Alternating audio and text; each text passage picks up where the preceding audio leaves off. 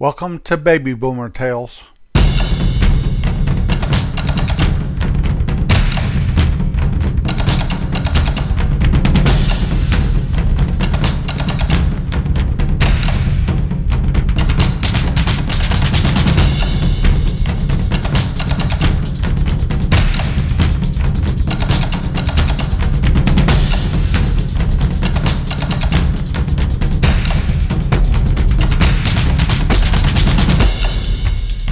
You can find us at babyboomertales.com. Once you've arrived, there are links to Spotify, Google Podcasts, Facebook, and more.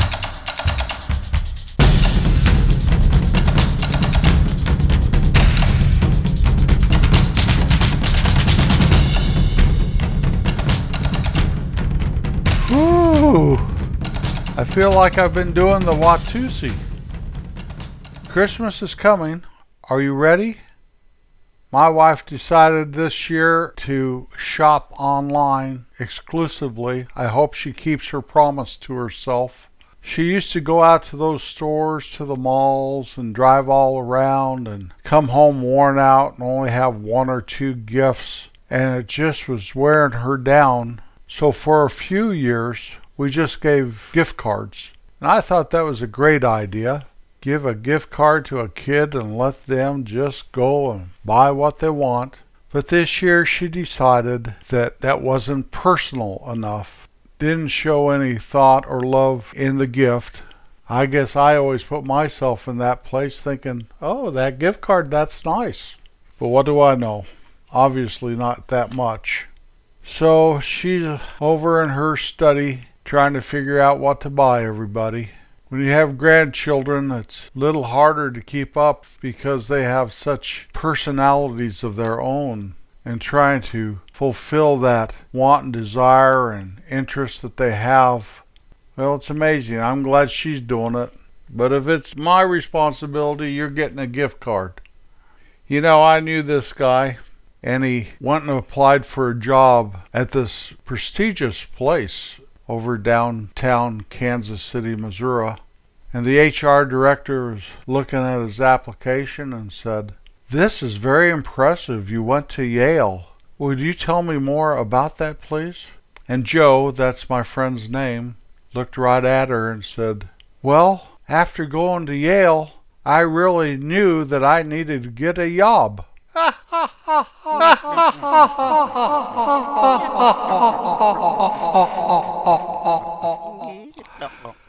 Thought you'd get through the rest of the year without hearing a joke from me, didn't you?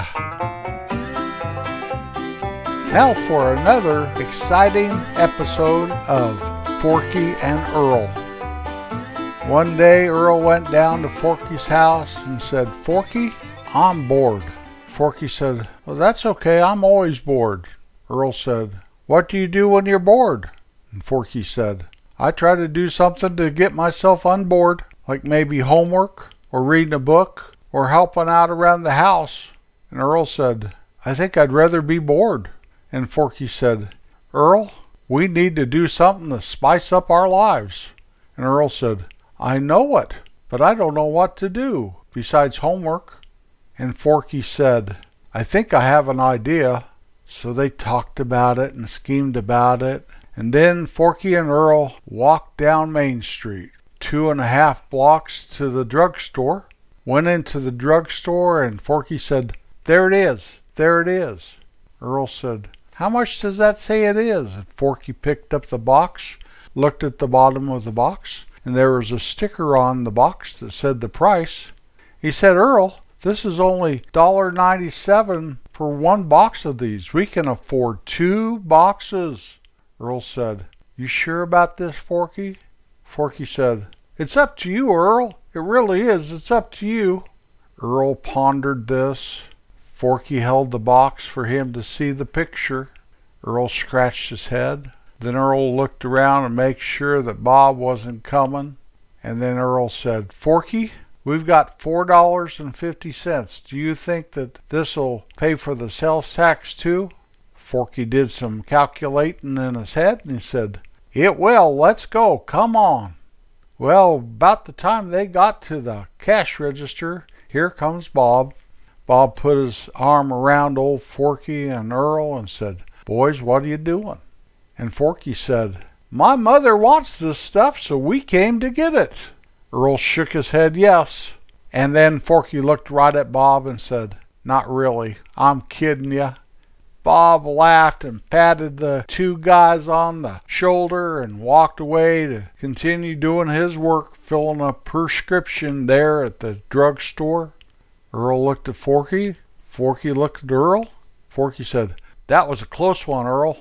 Earl said, "What do you think Bob would do if he knew what we were really up to?" Forky said, "He'd probably just laugh." So they took their 2 boxes and they went back to Forky's house, and they went up the stairs and they went into Forky's room. And Forky said, "When do you want to do this?" And Earl said, "Tomorrow. Let's do this tomorrow night." Forky said, "I'll have everything ready. You just come on over."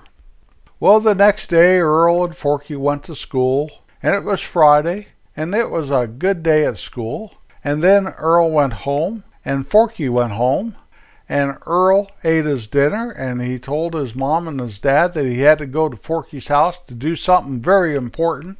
And so he went down there. It was already getting dark. And Forky said, "I'm ready, Earl." And Earl said, "Have you read the directions?" And Forky said, "Yes, but you need to read them out loud as we do this." So Earl opened one of the boxes, and he pulled out the paper. He said, "This is my box. Your box is the one that you read the directions to already." Well, the first thing the directions said is, shampoo your hair. And while the hair is wet, shake up these ingredients in this little bottle and start applying it towards the roots of your hair on your head. And Forky said, "This should change everything, Earl." And Earl said, "I always wanted to be a blonde there, Forky, like a beach boy." And Forky said, "But I am blonde, Earl." And Earl said, "That'll make you even more blonde, Forky." So they put the stuff on their head after they mixed it up in the little bottle, and they put it down there, and then the directions said, "Rub it in good and let it sit for 20 minutes. Well, Forky had a clock in his room, and they watched, and here comes 20 minutes. And Forky says, "Time to wash this stuff out, Earl." And Earl said, "It's burning my head, Forky. I think it's working." And Forky said, "It's burning my head too." And Earl said, "Let's leave it on a little longer so that we're really blonde." And Forky said, "I'm really blonde now, Earl." And Earl said, "But I'm not really blonde. Let's leave it on longer." And so they looked for another 20 minutes. And Forky said, "My head is burning, Earl." And Earl said, "My head is burning too, Forky. That must be a good sign. Let's leave it on 20 more minutes and then we'll wash it out, I promise." Forky looked at Earl. Earl looked at Forky. And Forky said, "Okay, just 20 more minutes." So in 20 minutes they washed it out of their hair. And Forky said, "My head's still burning, Earl." And Earl said, "It's okay. It's okay. It's okay, Forky. Your hair is white, Forky." Forky looked surprised, and he ran to a mirror and he said, "My hair is white, Earl." Then he turned to Earl and he says, "Earl, your hair is psychedelic orange." Earl looked at Forky. Earl ran to the mirror and he looked in the mirror, and it was glowing orange as could be. Bright orange, oranger than an orange. And Forky and Earl said, "Do you think anyone will notice?" Earl said, "I hope some girls at school notice." And Forky says, "I hope my mom doesn't notice." And Earl said, "I'm sure my mom wouldn't notice." "Well, I've got to go home now, Forky." So Earl went home, and it was dark. And as he approached home, his mom was looking out the window, and she could see him coming, because his hair lit up the night sky, a bright orange glow. Well, our story will end here. We will not tell you how Earl's mother reacted to his new hairdo, or what all the friends and girls said at school that following Monday. I will tell you, though, that Forky and Earl never did that again. Now for the top 10 55 years ago. That's the top 10 popular songs this week in 1966. Number 10, A Place in the Sun, Stevie Wonder. Number 9, Sugar Town, Nancy Sinatra. Number 8 by the Monkees, I'm a Believer. Number 7, Born Free, Roger Williams. Number 6, That's Life, Frank Sinatra. Number 5, You Keep Me Hanging On, The Supremes. Number 4 by Mitch Ryder and the Detroit Wheels, Devil with a Blue Dress On, and Good Golly Miss Molly. Number 3, Good Vibrations, The Beach Boys. Number 2, Mellow Yellow by Donovan. And the number 1 song for the second week in a row by the new vaudeville band, Winchester Cathedral. Love requires sacrifice. When you're a child and then you have brothers and sisters, you have to learn how to be nice to them and share with them and not hit them, and to not be jealous when mom gives them attention if they're crying or they need held or they need to eat. And as you all grow up, you have to learn how to share, that you're not the only kid anymore. As you grow up and you make friends, you have to learn how to be kind and how to let someone go first, or how to laugh when they tell you a joke, or how to not make fun of them if they're different than you. Sometimes that feels like a sacrifice because everybody else is doing it, and you must be nice to them. And you want to be nice to them. You don't want to be mean. You don't want to hurt their feelings. But it'd be so much easier to join the kids that are making fun of them. And when you tell your mom, and she tells you how proud she is of you, that you stood up for what was right and for a friend and weren't mean to them.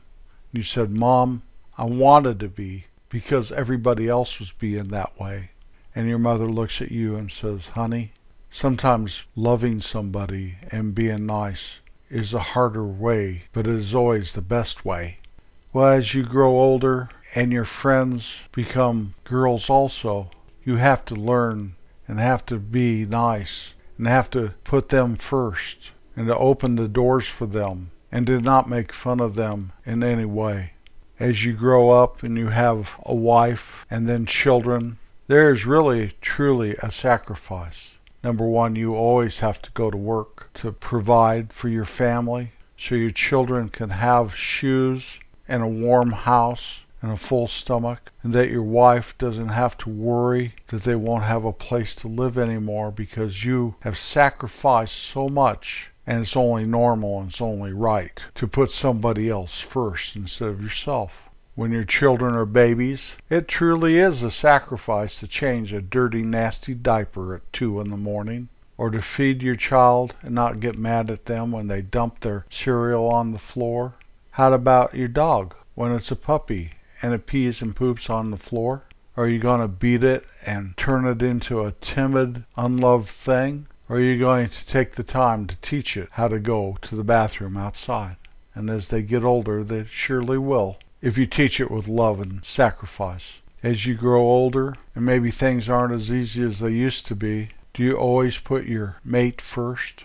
In my case, my wife first. Show her that she's the most important person in the whole world to you. Show her that you would gladly lay down your life for her, or for your children, or for your children's children. Others are not so fortunate, you know.